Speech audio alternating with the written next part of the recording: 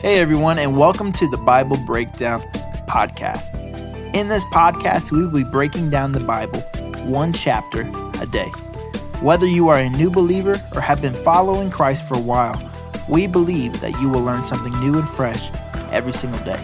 So thank you for joining us, and let's get into breaking down the Bible together. Well, hello everybody. Welcome back to the Bible Breakdown Podcast with your host, Pastor Brandon. Today, 1 Samuel chapter 6, and the title today is God Still Moves in the Weird. Okay, this is just going to be a weird chapter, and it's not weird. We get what's going on here, but it's just like, really? Okay, all right, fine.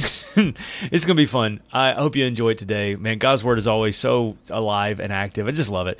But as always, if you like what we're doing here, before we get into that, make sure you like, share, and subscribe to the YouTube channel. Leave us a 5-star review on the podcast. Also, join us at the Bible Breakdown discussion on Facebook. We are just diving into God's Word because the more we dig, the more we find. And today is one of those very interesting chapters. You have your Bibles. I want to open them up with me to 1 Samuel chapter 6. Don't forget, the overall theme of this is God's providence despite our silliness. And this is a chapter full of silliness, but we've been having chapters of silliness, right? First of all, this poor lady named Hannah, she is just being like verbally beat up by this other lady. So she finally has a baby. This baby goes to live at the tabernacle that's got all kinds of soap opera drama going on. There are priests that are stealing from God, shacking up with women. I mean, it's just crazy town. And then there is this massive battle. The Ark of the Covenant gets captured. All these people die. And now, with the Ark over in enemy territory, God says, sometimes you just got to do it yourself. And so he starts just inflicting the enemy with tumors and stuff. And so they are trying to get rid of the Ark. They want to send the Ark back to Israel, but they do not know how to do it because they are not worshipers of Yahweh. So they don't know at all how to properly worship God. And so they're going to do the best they can. And it's weird. But once again, remember, God is always moving behind the scenes. And so he can even use the weird to accomplish his purposes. So let's read this and see what God will say to us today. 1 Samuel chapter 6, verse 1 says this. The ark of the Lord remained in Philistine territory for 7 months in all. When the Philistines called in their priests and diviners, they asked them, "What should we do about the ark of the Lord? Tell us how to return it to its own country." "Send the ark of God of Israel back with a gift," they were told. "Send a guilt offering so the plague will stop. Then, if you are healed, you'll know that his hand that caused the plague." So, what sort of guilt offering should we send? They asked, and they were told, "Since the plague that struck you both of you and your 5 rulers, you should make 5 gold tumors and 5 gold rats, just like those that have ravaged your land." Okay, verse 5, "Make these things to show honor to the God of Israel. Perhaps then he will stop afflicting you, your gods, and your land.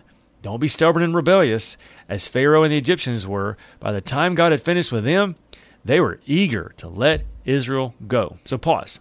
So you're telling me the way to honor God is to make 5 golden tumors and 5 golden rats. Okay, all right then. That's how we do this. By the way, if you're looking for any gift ideas for Christmas, that's not it. All right, verse 7. "Now, build a new cart. Find 2 cows that have just given birth to calves. Make sure the calves have never been yoked to a cart. Hitch the cows to the cart, but shut their calves away from them in a pen. Put the ark of the Lord on the cart, and then beside it place a chest containing the gold rats and gold tumors that you are sending as guilt offerings. Then let the cows go wherever they want. If they cross the border of our land and go to Beth Shechem or Shemesh, you will know that it was the Lord who brought this great disaster upon us. If they don't, you will know that this was not his hand that caused the plague. It simply happened by chance." So the instructions were carried out. The 2 cows were hitched to the cart, and the newborn calves were shut up in a pen. Then the ark of the Lord and the chest containing the gold rats and the gold tumors were placed on the cart. And sure enough, without veering off in any other direction, the cows went straight along the road toward Beth Shemesh, lowing as they went. And the Philistine rulers followed them as far as the border of Beth Shemesh. So, They were saying, hey, look, this is very unlikely to happen. You have 2 cows that have never been hitched to a yoke before. That means they're not going to know what to do. They're going to end up fighting against each other. They're going to go off in different directions. It'll be chaos. Even more so, these 2 cows have recently had calves, and they're going to hear their calves. They're going to be lowing, like bellowing. They're not going to want to go to Beth Shemesh. They're going to go back where they came from to get their calves. So basically it was like, it's very highly unlikely, but if it goes straight, you'll know it was God. And that's exactly what happened. Verse 13. The people of Beth Shemesh were harvesting wheat in the valley when they saw the ark, and they were overjoyed. The ark came into the field of a man named Joshua and stopped beside a large rock. So the people broke up the wood of the ark for a fire and killed the cows, poor cows, and sacrificed them to the Lord as a burnt offering. Several men of the tribe of Levi lifted the ark of the Lord of the chest containing the gold rats and the gold tumors from the cart and placed them on the large rock. Many sacrifices and burnt offerings were offered to the Lord that day by the people of Beth Shemesh. The 5 Philistine rulers watched all of this and then returned to Ekron that same day. The 5 gold tumors sent by the Philistines as a guilt offering to the Lord were gifts from the rulers of Ashdod, Gaza, Ashkelon, Gath, and Ekron. The 5 gold rats, representing the 5 Philistine towns of their surrounding villages, were controlled by the 5 rulers. The large rock at Beth Shemesh, where the ark of the Lord sat, still stands in the field of Joshua as a witness to what happened there. But the Lord killed 70 men from Beth Shemesh because they looked into the ark of the Lord. And the people mourned greatly because of what the Lord had done. Who is able to stand in the presence of the Lord, of this holy God? They cried out. Where can we send the ark from here? So they sent messengers to the people of Kiriath Jearim and told them, the Philistines have returned the ark of the Lord. Please come here and get it. And then the chapter ends. So, man, what an interesting chapter. What a weird chapter. People have no idea what to do. They're messing up all over the place. The Philistines have no idea, and so they make gold. What does a gold tumor even look like? I don't know, but they made 5 of them. Made 5 golden rats. I don't know if you know my wife. She hates rats, so that would have not been her favorite part. And then they put the ark of the Lord. The ark of the Lord was only supposed to be carried, but they put it on a cart because they don't know what to do, and they sent it away with 2 poor, like mama cows. They go. People get so excited, they sacrifice the cows and everything else. And then, tell you don't mess around with God.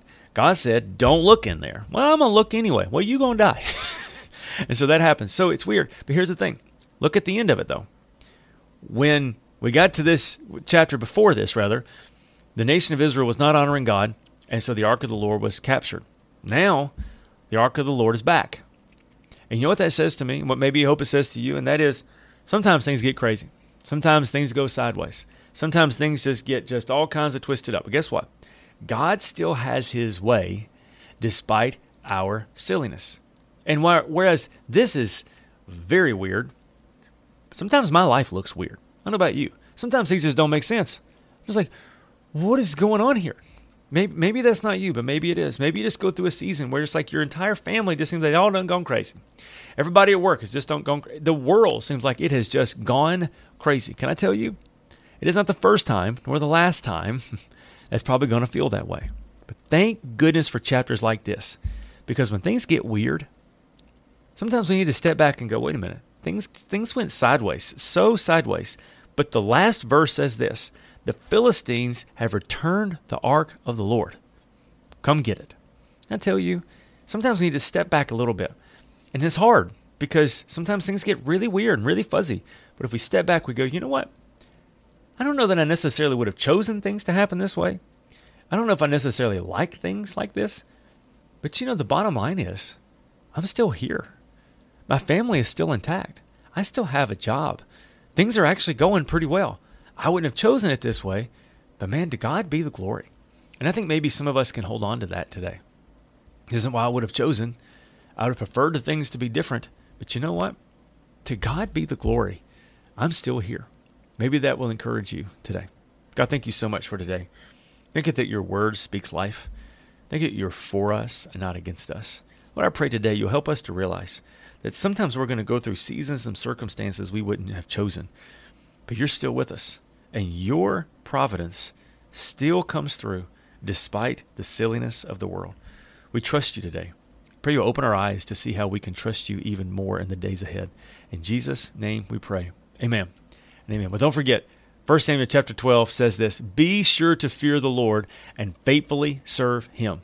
Think of all the wonderful things that he has done for you. Don't forget, God is still moving despite whatever silliness is going on around you. God is faithful, so don't give up. I love you. I'll see you tomorrow for 1 Samuel chapter 7.